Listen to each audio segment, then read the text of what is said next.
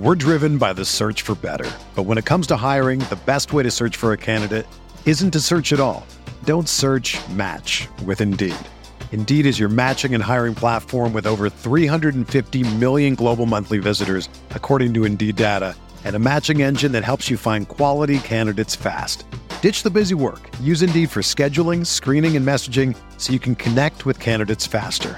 Leveraging over 140 million qualifications and preferences every day, Indeed's matching engine is constantly learning from your preferences, so the more you use Indeed, the better it gets. Join more than 3.5 million businesses worldwide that use Indeed to hire great talent fast. And listeners of this show will get a $75 sponsored job credit to get your jobs more visibility at Indeed.com/Blue Wire. Just go to Indeed.com/Blue Wire right now and support our show by saying that you heard about Indeed on this podcast. That's Indeed.com/Blue Wire. Terms and conditions apply. Need to hire? You need Indeed. All right, welcome in. Another week, another show, and K-State has a men's basketball hire. How about that? Welcome in on KC Sports Network. I'm John Kurtz, joined by Cole Manbeck and Derek Young. Derek Young of K-State Online, Cole Manbeck, former Manhattan Mercury beat writer, and still one of the most connected guys around when it comes to K-State. And that has come in very handy over the last week and a half as K-State's coaching search wraps up. It is not Brad Underwood. We're going to talk plenty of Brad Underwood. Don't you worry about that. We'll give you some of the details of what went down between K-State and Brad and why it didn't work out and how the Wildcats got to Jerome Tang to be the new men's basketball coach. We'll remind you real quick before we get off and running here, we really appreciate 360 Vodka and Holiday Distillery, all the work that they have done to support everything here at KCSN. Certainly appreciate that, and this is the perfect time to go grab some 360 Vodka and pour yourself a nice little celebratory drink, right? Let's see. I got a drink right here. Just make sure you have some 360 vodka in that thing and celebrate K-State making what is being lauded pretty universally as a good hire. I mean, Jeff Goodman, we saw earlier today, Matt Norlander was all about it, and he is somebody that said this was arguably the best Power 6 assistant in the country. And this has been an in vogue thing to do. You have a lot of coaches like at Arizona, at North Carolina, at Texas Tech that followed this same pattern that K-State is going with Jerome Tang, a longtime assistant that had not been a head coach before, taking that head coaching job, and K-State does the in vogue thing and gets arguably the best Power 6 assistant in the country. DY, I'll start with you. I mean, you're somebody that's in the trenches every day talking about this. You know the business really well. You hear from people from all different angles. It's hard to find anybody that is not pretty happy with this hire from a K-State standpoint, and then nationally, somebody that doesn't think that this is a pretty smart move right now. Yeah, no, I would agree. And to be honest, I haven't seen anyone on a national scale that is not raved about it. I think if you put a lot of these guys up to the lie detector test, some of them would probably say, Kansas State may have made the best hire of all, the high major schools that were, in the middle of a coaching search, even though that they were one of the ones to probably make a decision on their hire the latest. But Jerome Tang is, like you said, kind of a trend that was successful last year. But when North Carolina hired Hubert Davis, Texas Tech went with Mark Adams, and the one that's probably a mirror image, at least as a candidate, was Tommy Lloyd taking the Arizona job because he had worked with Mark Few at Gonzaga for 20 years or near 20 years. And if you think about it, Kansas State was the only one that really tried to duplicate that success, which is typically a copycat type of thing. That's why you see in the NFL, everyone was looking for that next Sean McVay for the longest time. And you saw a lot of hires made because of that. But Kansas State was really the only school, at least to this point, that went to the well of a high major assistant coach, associate head coach that had been on a staff for quite a while. Everyone else kind of went mid-major head coach or, took someone from a lateral position. So it'll be interesting to see how that unfolds. But this is clearly a universally beloved hire, and not just within national media. You alluded to it as well. It's the first time I've seen the Kansas State fan base unified behind one coach in quite some time. It took some time. Yeah, it took some time. It kind of evolved a little bit under Kleiman, even if not to this scale. And this one has kind of even blown that one out of the park, even after the first, revolt against Kleiman at first. Then the waters kind of calmed there, for lack of a better phrase, I guess you want to say. But no, this is universally beloved even within the fan base, probably more than I was expecting. Yeah, I mean, K-State hit it out of the park with the way the fans are praising this hire. It seems that a fractured fan base is now unified again with the Jerome Tang news. And yeah, K-State fans all over social media, you get on the message boards, everybody seems united in thinking that this is a great hire. So credit to Gene Taylor, everyone in the athletic department that made this work.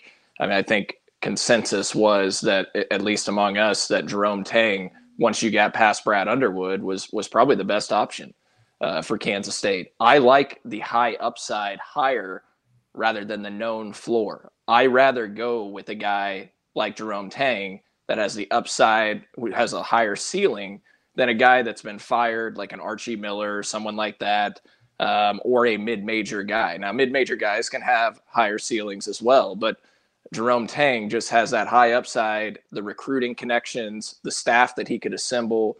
I think it's perfect for Kansas State, and I'm really excited. I mean, texting tons of people this last 24 hours. Everybody seems to be thrilled. I think it's a home run, and really looking forward to the staff that he assembles. I think Kansas State's going to make some inroads recruiting that they haven't done in a long time. I think there's going to be a lot of talent that's going to come to Manhattan. And, you know, when Jerome Tang steps in that living room of kids, and we saw a video today of him with his national championship ring, right? Baylor has become the new blue blood in college basketball. Everybody has seen what they've done. They won the Big 12 or had a share of the Big 12 title back-to-back years. They won the national championship. They've been to 5 Sweet 16s over the last 10 plus years, right?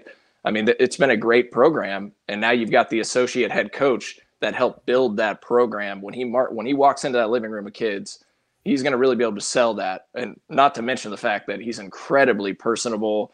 His personality is really going to relate to parents of kids. He's a former youth pastor.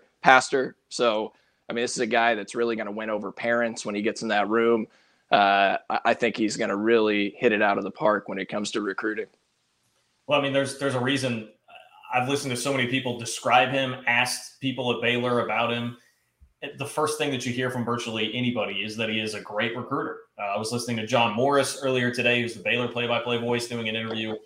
That was the first thing he said. Like, man, first of all, like this dude's going to get guys. He is a really good recruiter. He has connections all throughout the state of Texas. He has connections throughout the coaching community. I mean, I think it's really exciting to think about what his staff is going to be, and we're going to talk about that certainly coming up here.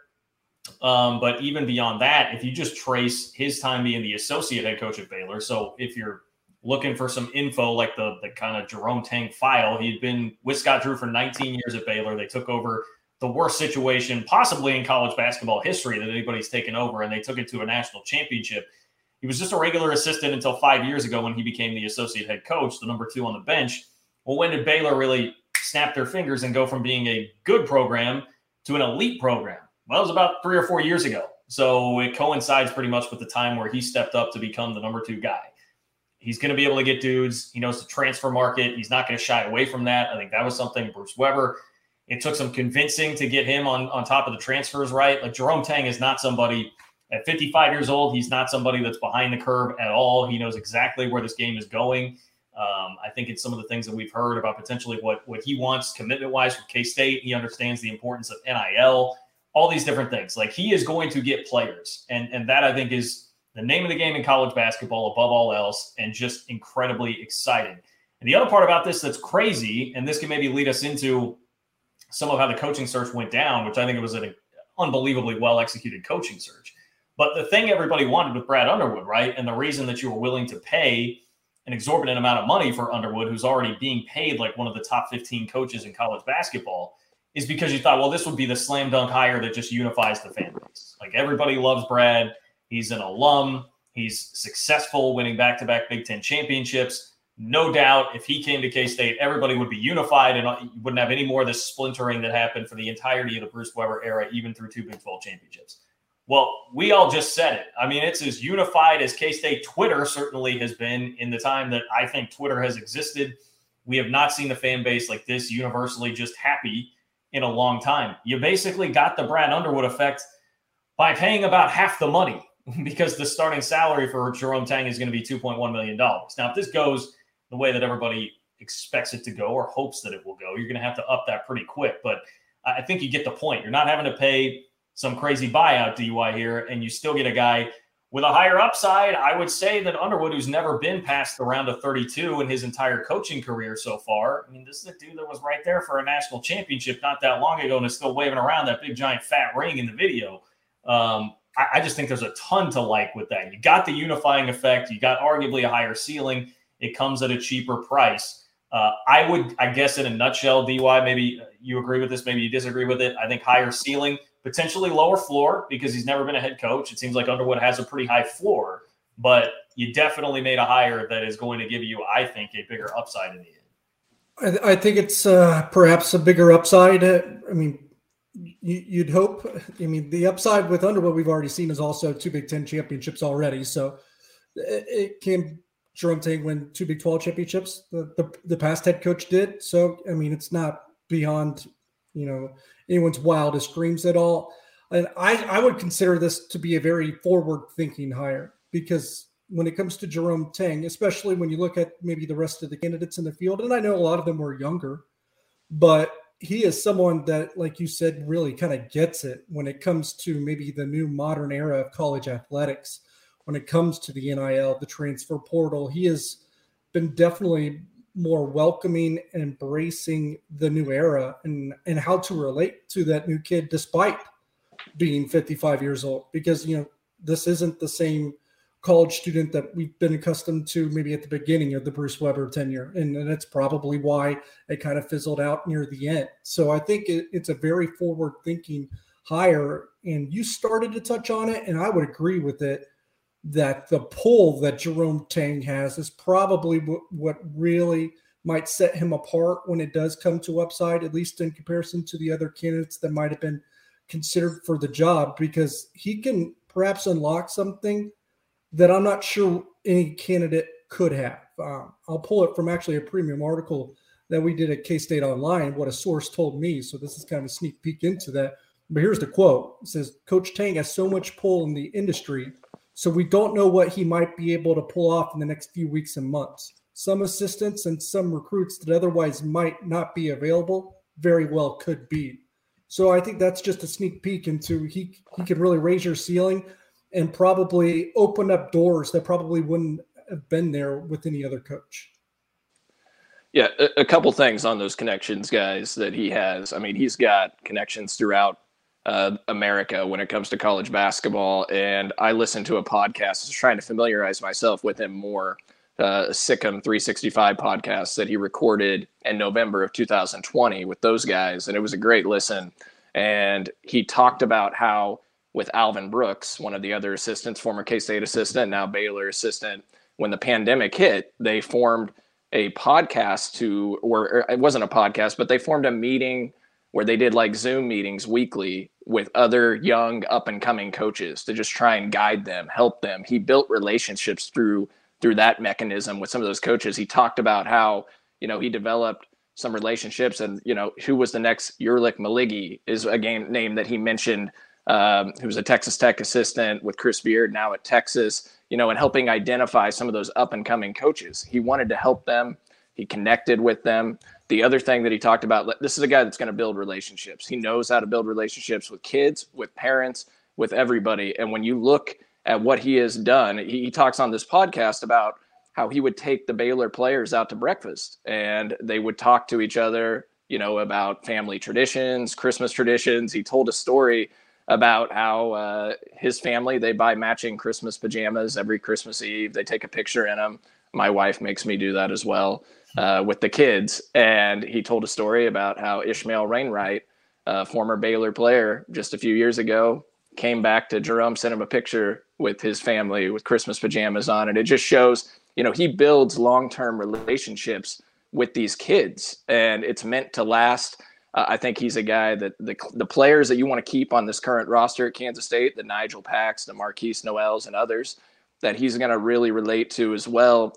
Because Baylor is a program that has put guys in the league, in the NBA, and they see what he's done with guards. They see what Baylor's done with guards. They had the best guards in the country last year. Adam Flagler, MaCio Teague, Jared Butler, Davion Mitchell. A couple of those guys are in the NBA now. And you hit on it, DY, with the transfer portal.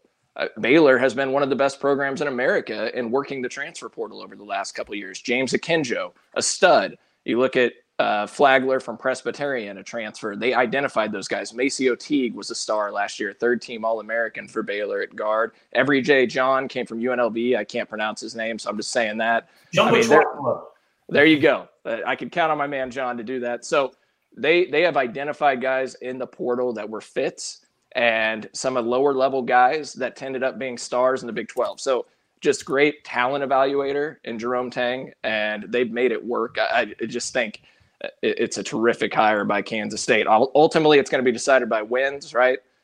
We got to see what he's going to do. You have to be patient with it, but I think K-State hit it out of the park here, and I'm excited to see the future. And I think the fit, I think, is very important too, because K-State is an institution, like everything you're saying about this guy, relationship building, it seems very Chris Kleiman-esque, which seems to have resonated very well at K-State, which one is how you get to the new kind of athlete that you have to in 2022. But also, like, K-State is a place that's, let's be like, it's pretty like friendly. I'm trying to toe the line of like using the right words here without being offensive, but you're going to want a guy that's pretty friendly and down to earth and humble. And that's what he is, while still being very cutting edge and developing all these relationships and being a stud recruiter. Like, I guess I'll put it this way.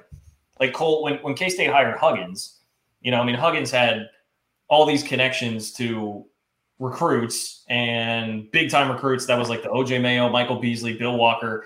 But you kind of thought of Huggins as like this like wheeling, dealing, little slimy, little greasy, like Delonte, 400K, Delonte Hill, who was here. You thought of him as like this slimy, little greasy. I mean, and I don't mean to totally tear these guys down, but it felt different than what this feels like. But I think you can still get, I mean, maybe not Michael Beasley caliber players coming in here, but you're still getting a guy who can be a stud recruiter while doing it in kind of a K-State way, like a K-State fit that's a little more homely than what a Bob Huggins would have been. Like, if that makes sense, does that characterization seem accurate? I think it makes sense. I mean, look, he's clearly talked that you read the things he says, you listen to him talk. He's a man of faith. He believes in doing things the right way. I think he is a great cultural fit for Kansas State. And the other thing that I really like, John, is, he knows the Big 12, right? He's been in this league for 19 years. He's a terrific regional fit. I mean, Texas we talk about him with football all the time. You got to recruit the state of Texas if you're Kansas State. Well, Kansas State's got one of the best recruiters in the state of Texas on staff. And I think he's going to add, and we'll talk about it in a bit on his staff, but I think he's going to add guys under other coaching staffs that have learned from other coaches that are in the Big 12 as well. I mean, I think he's going to have at least another guy or two on his staff that have Big 12 ties. So they understand this league. They know how to adapt. I think it's just a great fit when it comes from that perspective as well. Yeah, I got a few things. And John, you touched on it too. It's kind of a little bit of the comparison to Kleiman, because you think about Jerome Tang. Chris Kleiman was a national champion. Now Jerome Tang's a national champion. Yep. Chris Kleiman preached the servant leadership thing. I've seen it in multiple platforms and mediums that Jerome Tang has used in terms of media, which he does a lot of media, and he kind of uses it as a vehicle to get his message out there and I think be exposed to recruits on a constant basis. But he also preaches servant leadership. So I wonder, that was probably pretty much the reason why Gene Taylor became infatuated with quite a bit, because we know Gene Taylor really, really likes Chris Kleiman. And when Jerome Tang comes through on these interviews, very much like Chris Kleiman, I can see why Gene Taylor probably had that connection and soared him to the top of the list just because of those comparisons and similarities. One guy that I would also compare him to, and he's the basketball version of this hire, I think. And I think I mentioned this in one of our group chats, actually. Texas Tech just hired Joey McGuire on the football side, longtime head coach at the high school level in the state of Texas. That was beloved, and a hire that was universally praised very similarly to this one, and it had a lot of steam behind it and a lot of buzz in general, and a guy with a lot of energy. So he very much seems like a little bit the basketball version of Texas Tech hiring Joey McGuire.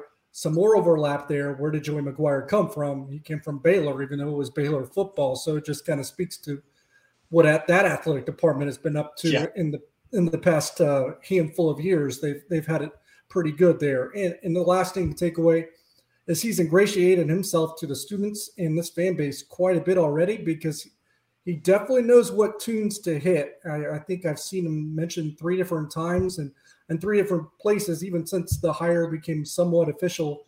Even last night was, wanting to pack the Octagon of Doom. He's using the Octagon of Doom, using it as standard language. I'm not sure if I've heard a Kansas State coach do that, at least any time in the recent past, and having the best home court advantage in the country. I mean, he seems very much committed to that, and it's very much ingratiating his fan base, because that's what they want to hear, and he's giving them everything that they want to hear. He's feeding their appetite at this point.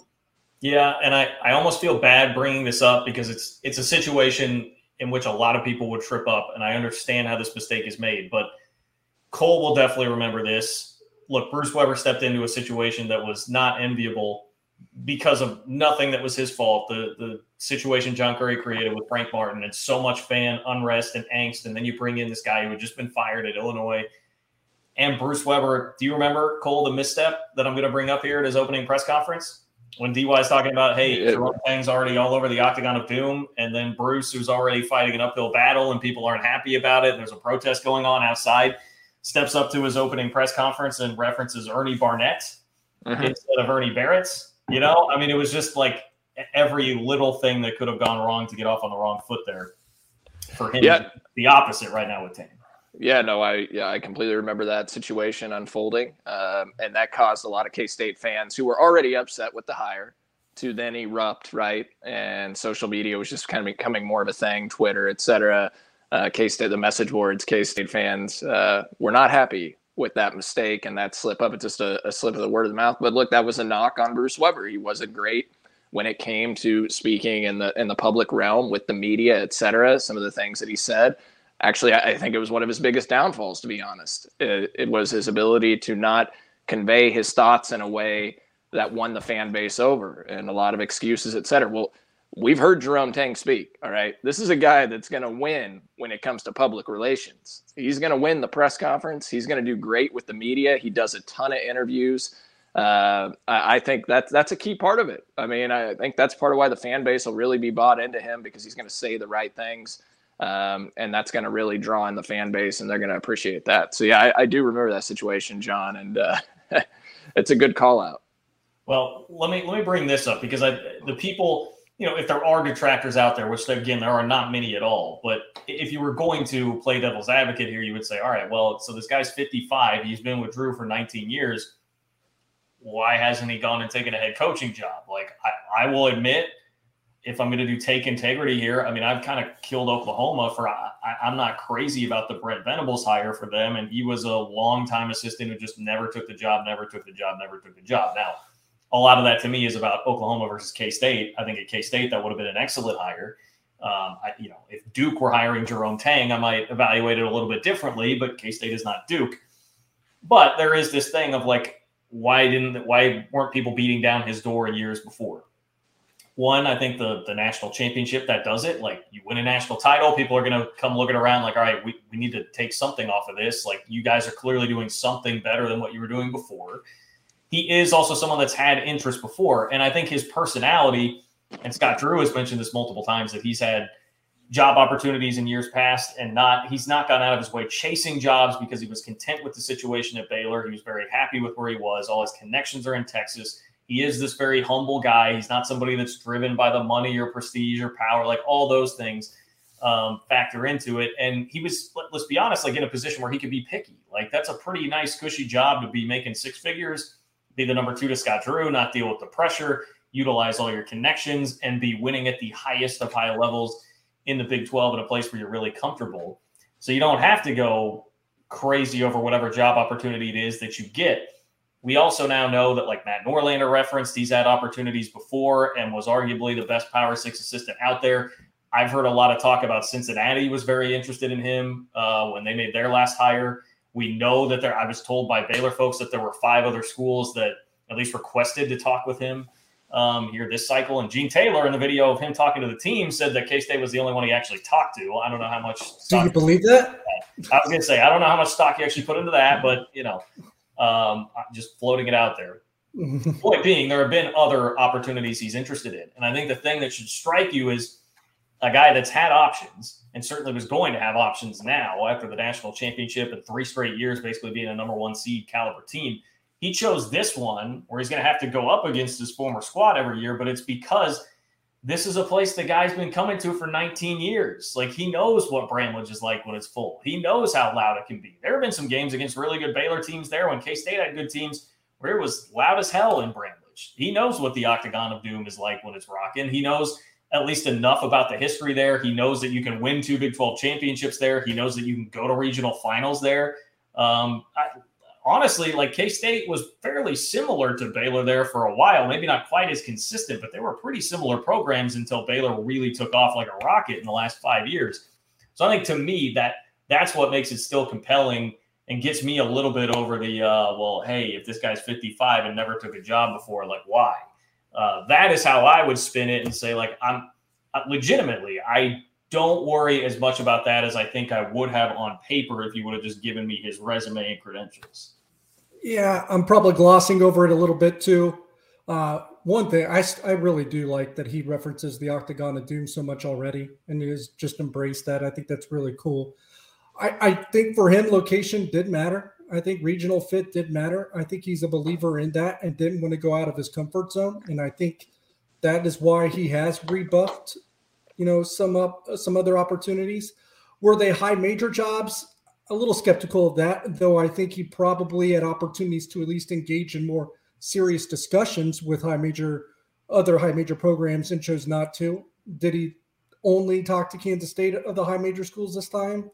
I have my doubts, but I think Kansas State was the only one that he really delved into on a serious level. I think I believe that part. And I think that he turned down head coaching opportunities in the past in multiple years. I just think those were probably mid-major jobs because I don't think that he was going to leave his cushy pedestal platform at Baylor, which was basically, like you alluded to, the comparison being Brent Venables, what he was at Clemson. I don't think he was going to leave that until he had a high major opportunity that he believed in and that was a fit for him and his family.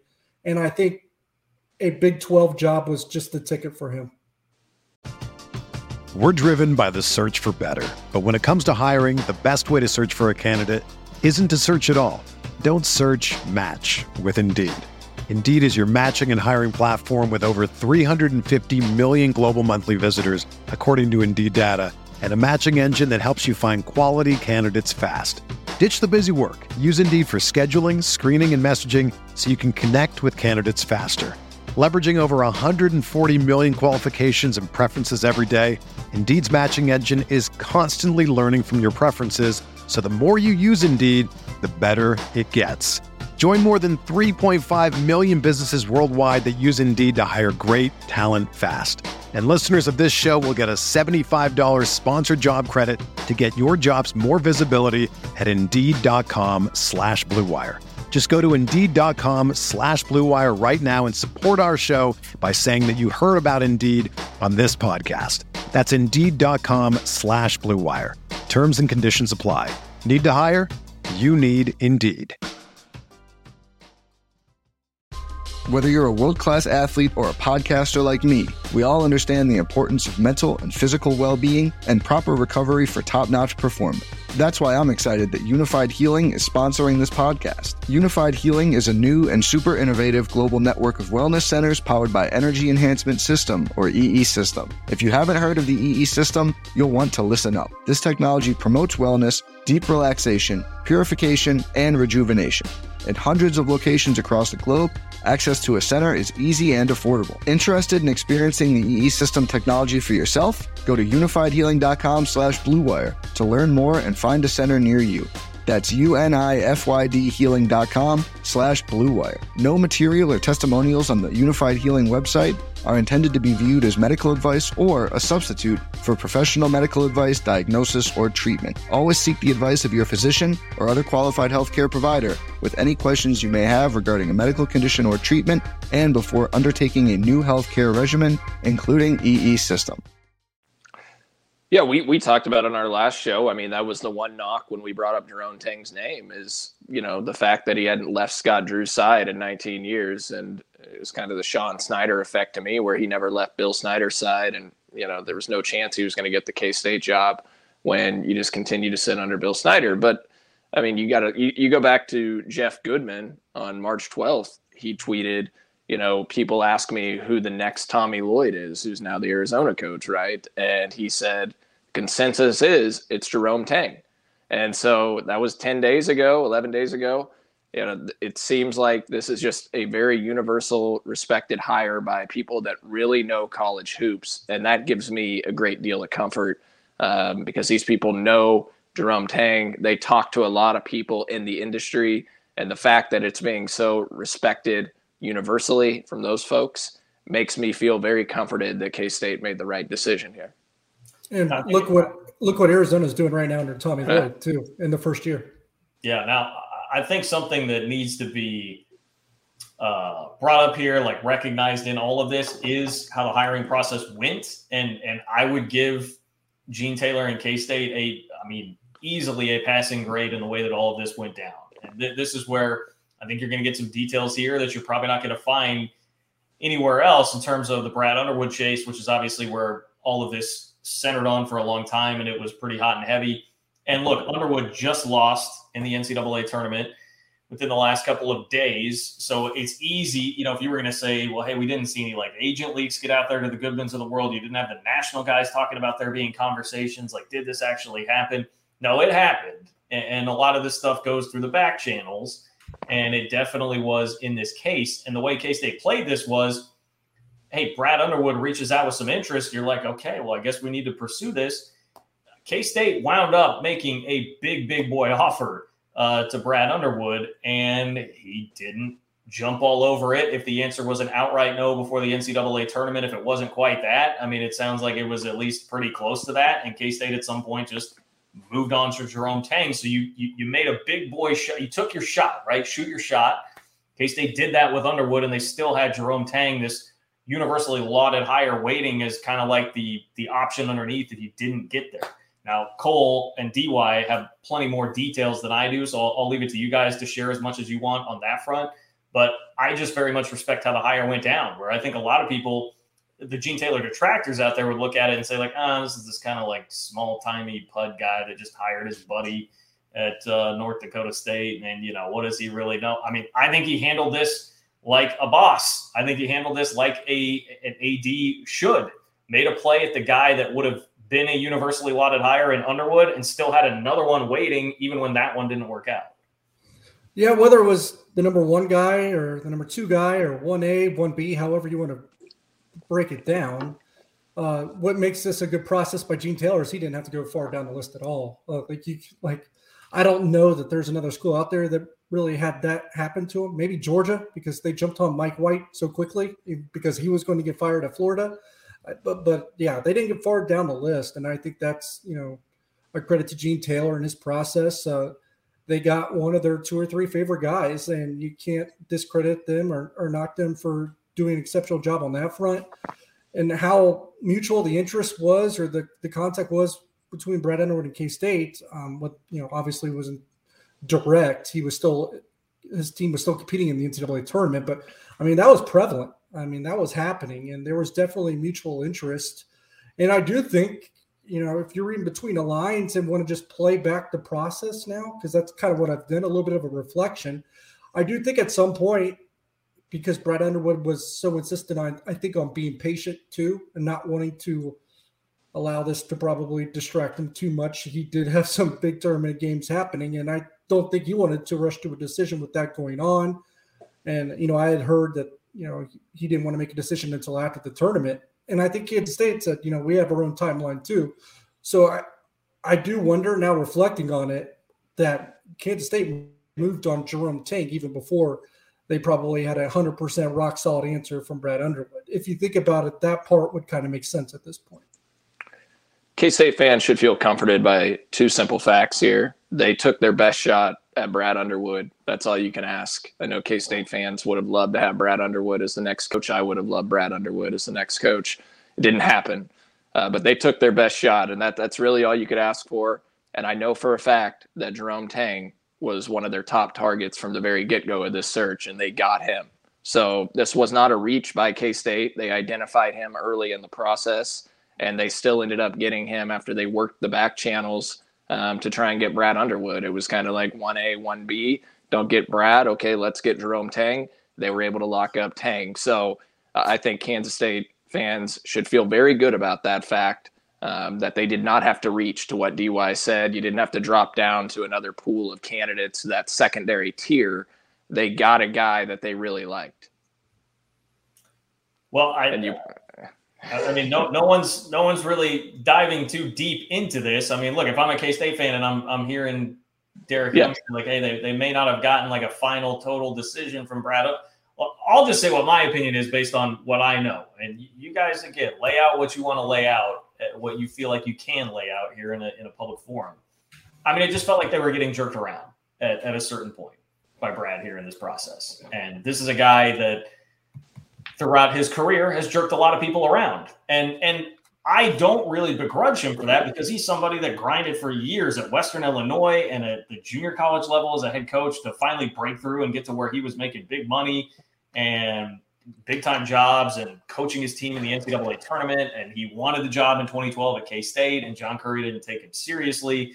Like that, all of these reasons, I understand why it turns into like it's a business and you have to conduct yourself like it's a business. But this is the same guy that went through 1 year at Oklahoma State, a very encouraging year, and the day after his team was done in the NCAA tournament, he was on a jet to Champaign. That's how he's operated in the past, and he's also gotten back-to-back raises from Illinois, and it just, it felt like he was toying with K-State, potentially I don't know. You fill in the rest if you think it was trying to work for a raise from Illinois, which I don't know if that happens now based on their performance in the NCAA tournament. But it felt to me like you could just sniff out what was really happening here, and that it was just way too risky to sit around and try and wait until they were done and then wait on a decision, however long that was going to take from Brad, if he was going to take you seriously. Meanwhile, you've got Tang waiting in the wings, and that's a guy with options too. You can't jerk him around too much. It just, to me, it all became like, as much as the last time we spoke to you, like I was as all in on Brad as possible. And I still think it would have been very cool to have him here as the coach, and it would have been great. But it did not feel like that was the way that this was really headed, that it was going to work out. The way I would describe it is, did he negotiate this job and approach it like it was just any other job, instead of perhaps what people would want him to, the way they would want him to approach his alma mater or his dream job? Yeah, I think he probably did, like you said, meet this more like a business decision rather than, a dream job scenario where he's, making a consummate effort to come back home. So I guess it depends on if you think he should approach the job in a certain way just because it was Kansas State and that's what's supposed to be near and dear to his heart. And it probably still is. I'm just saying your impressions of how he did this probably depends on how your feelings feel that he probably tried to negotiate pretty hard for this particular job at this time. Yeah, I'll be honest, guys. I don't feel great about how this worked out on Brad Underwood's end and how this was really handled. From all the information I've received, and there's been some people that are trying to say that I'm being just a mouthpiece for the athletic department and sticking up for them. That's ridiculous. Okay, I talked to way more people than just people in the athletic department. Well, not just that. Go check the tweets from whatever the hell day Chris Kleiman was hired. No, we don't need to go there. We don't want to point into that. Tweets there and see if he's a shill for the athletic department. Yeah. Or your criticisms of Gene Taylor during when Iowa State got the Camping World Bowl instead of yeah. I have alienated all kinds of personal drama with all of us in the media over that thing. Yeah, I have alienated people over the things that I've said. All right, I'm definitely there's people that don't like me in the athletic department. All right, let's just say that. And so I'm not being a mouthpiece. I believe in presenting the facts. I believe the truth matters. I'm a former beat writer. I work in PR, right? But I believe that facts matter. So I'm not just going to go off what one person tells me in these situations. I'm going to get secondary sources. And, look, this outreach from Brad Underwood, it was initiated by his camp. This was not Kansas State. Nobody thought Brad Underwood was a realistic possibility 2 weeks ago, right? Nobody in their wildest dreams. That dream had died. We had given up on it. The success that Illinois had last year, the great season, getting a 1 seed. In my wildest dreams, with the buyout, the new contract he signed last year, a buyout of upwards of $10 million, I didn't think there was any way K-State could raise it. And before Kansas State's regular season ended, I was informed that Brad Underwood's camp had reached out and contacted K-State and expressed interest in the job, knowing that it was very likely to open up. And so, okay, I'm thinking this is genuine interest, that Brad Underwood really does want to come home. He's called it its dream job. He's 58 years old. Bob Huggins left Kansas State when he was 54, went home to West Virginia. He wanted to go home. He thought it was his last chance. You know, he really loves his alma mater. His family was there, his dad. He left. All right. I thought there was a chance at that point when Brad Underwood's camp reached out that, you know, maybe we could make something, maybe Kansas State could make something work. But I still didn't think they'd come up with the buyout money. And then we find out that Kansas State came up with the buyout money basically in a 24-hour period, that they had raised it. You know, the donors, the athletic department worked very hard. Credit to the donors for stepping forward. I mean, a lot of people wanted Brad Underwood to come home. So they raised the money and the funds to make that work. There were some numbers exchanged of what could happen, you know, what might make it work.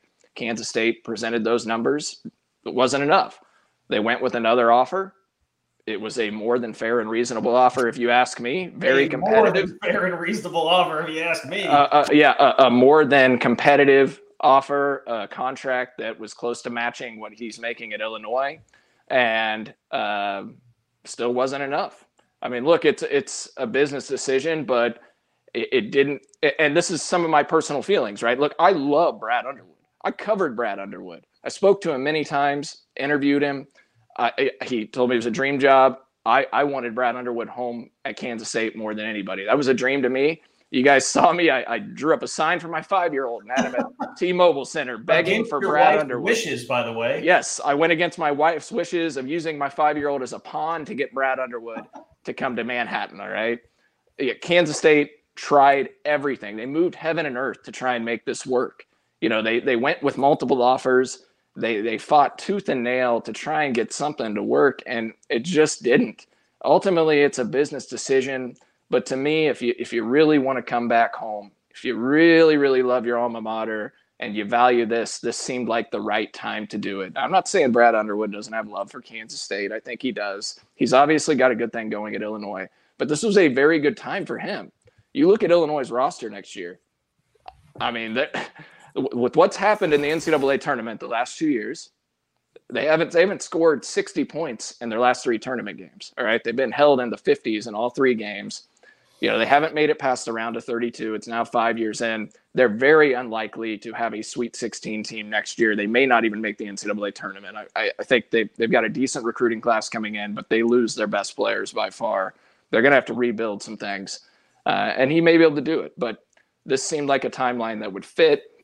It's disappointing it didn't work out, and I just feel like if you're going to reach out and express interest to Kansas State, you know what Kansas State's limitations are if you're Brad Underwood. All right. You know what Kansas State's financial limitations are, how far they can stretch this. They stretched it beyond what I would have ever imagined.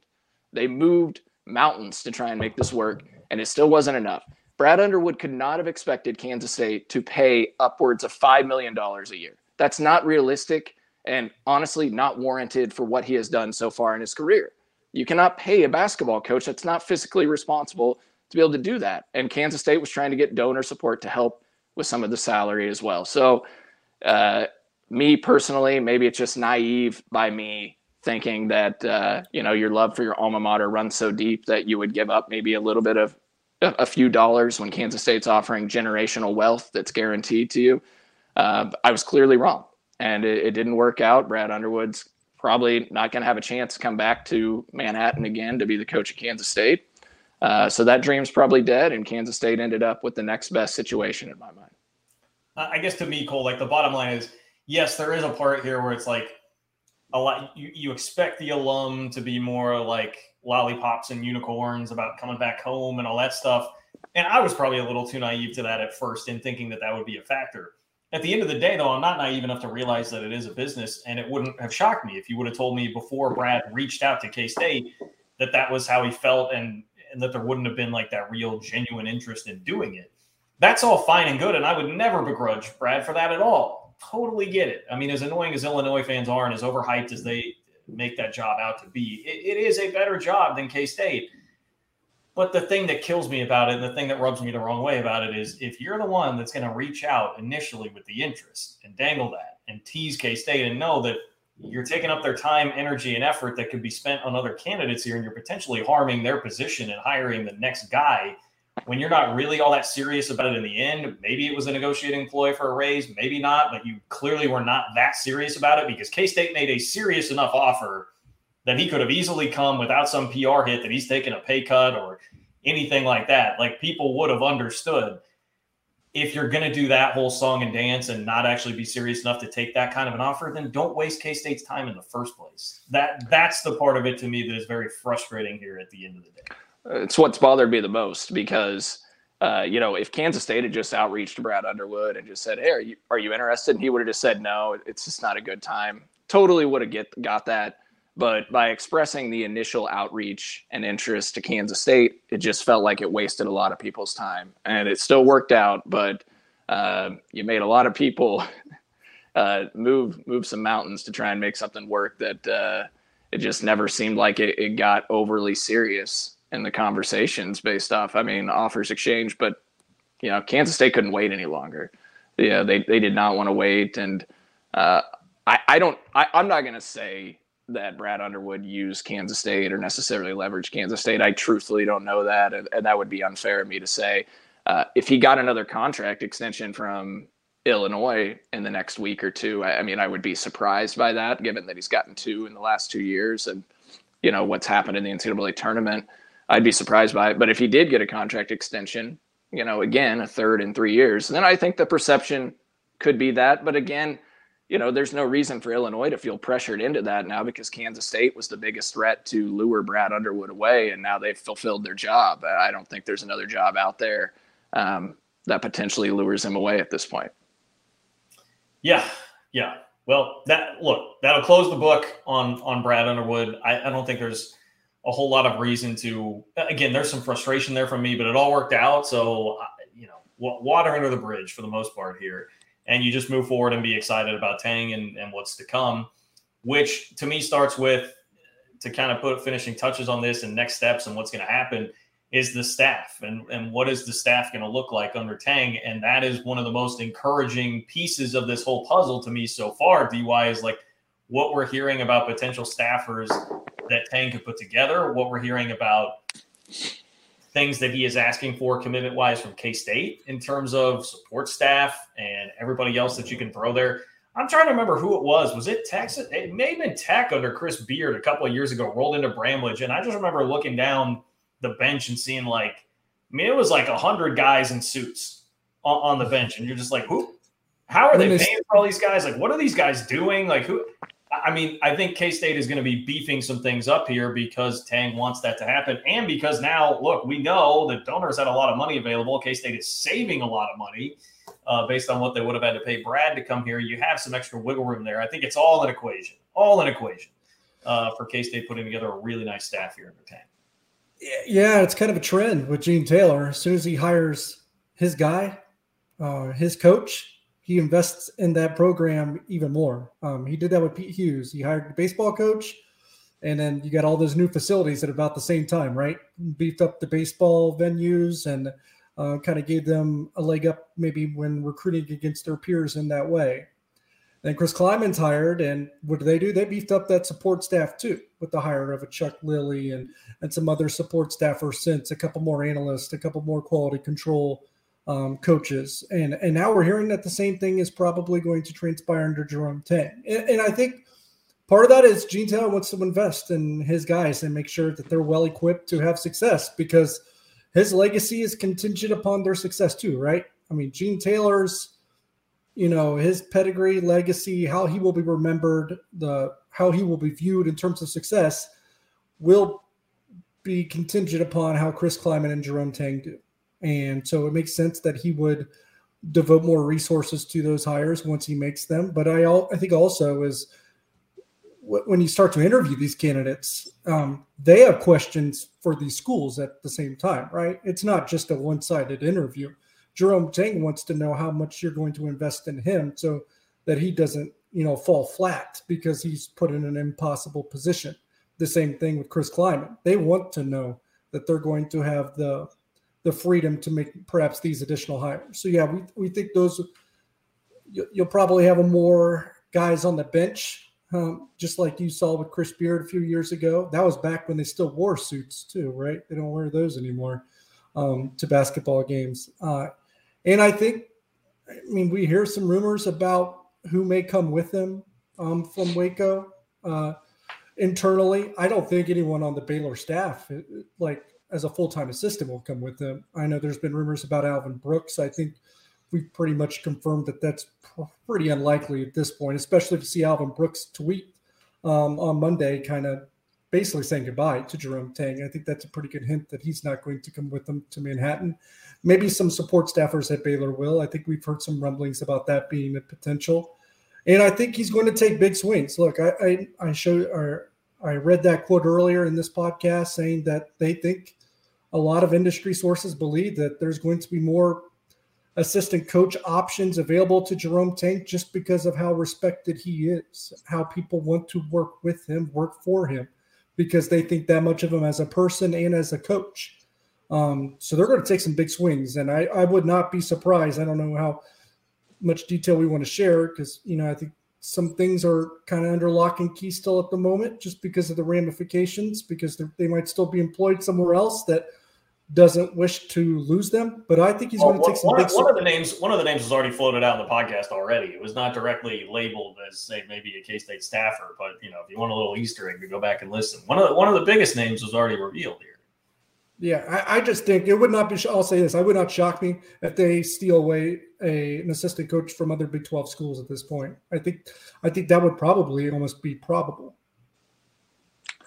Yeah, there's definitely some rumors out there and some information that's trickling in. And, we won't say any names, but a chance to have a very exciting staff if you're a Kansas State fan, if some of these come to fruition. So – it'll be very interesting to watch this unfold over the next week to 2 weeks and see what type of staff he assembles.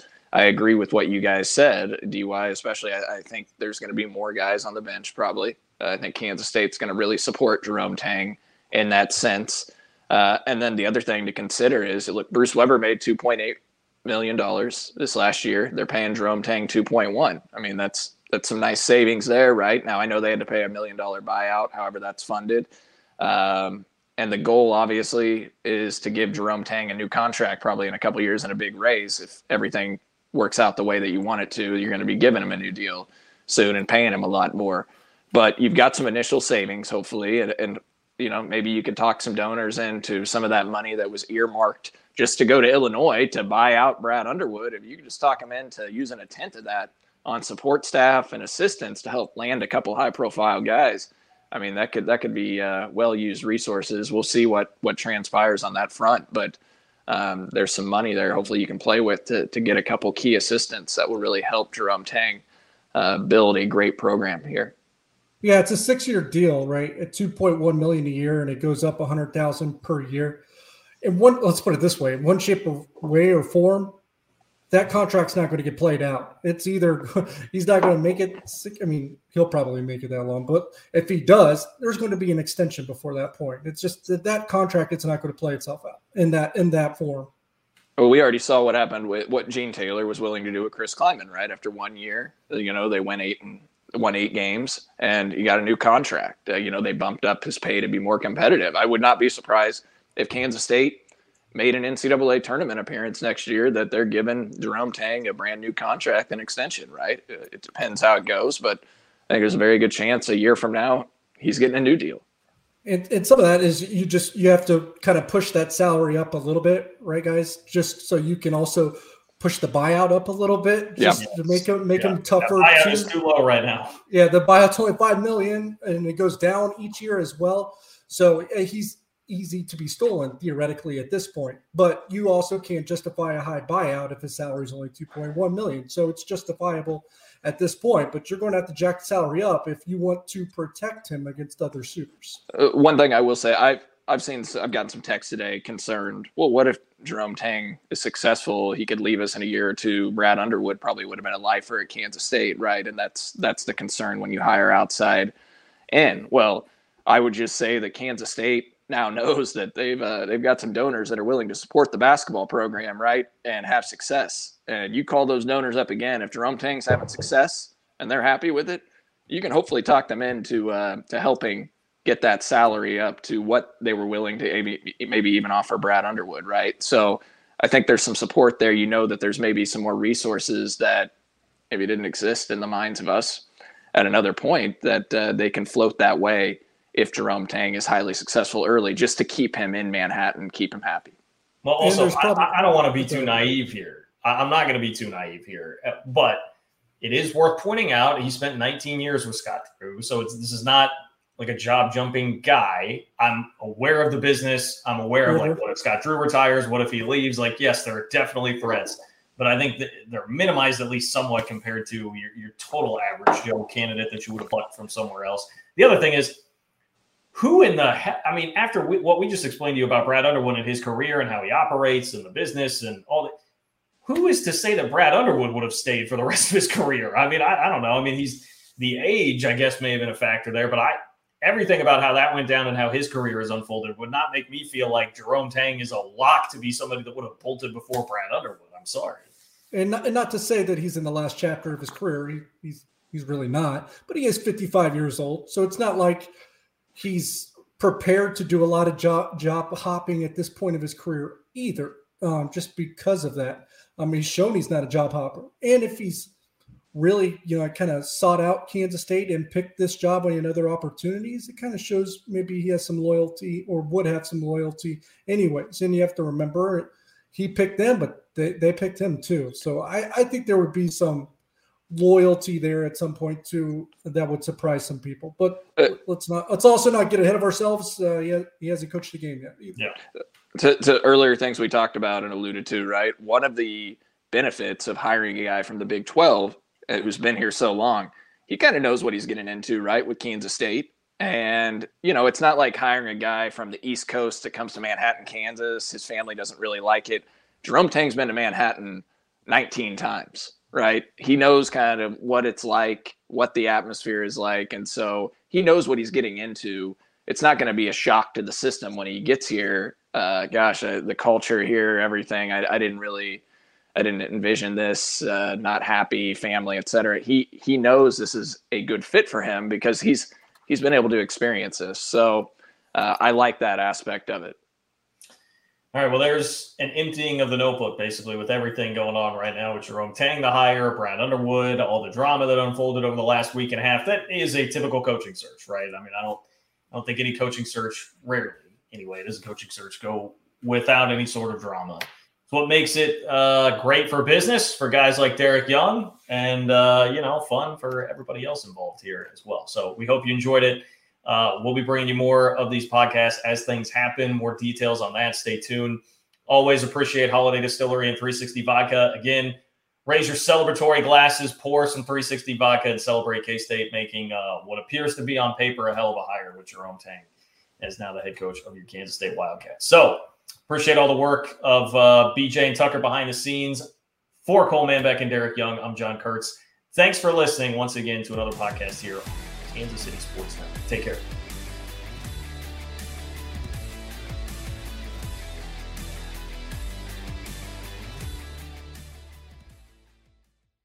Everyone is talking about magnesium. It's all you hear about. But why? What do we know about magnesium?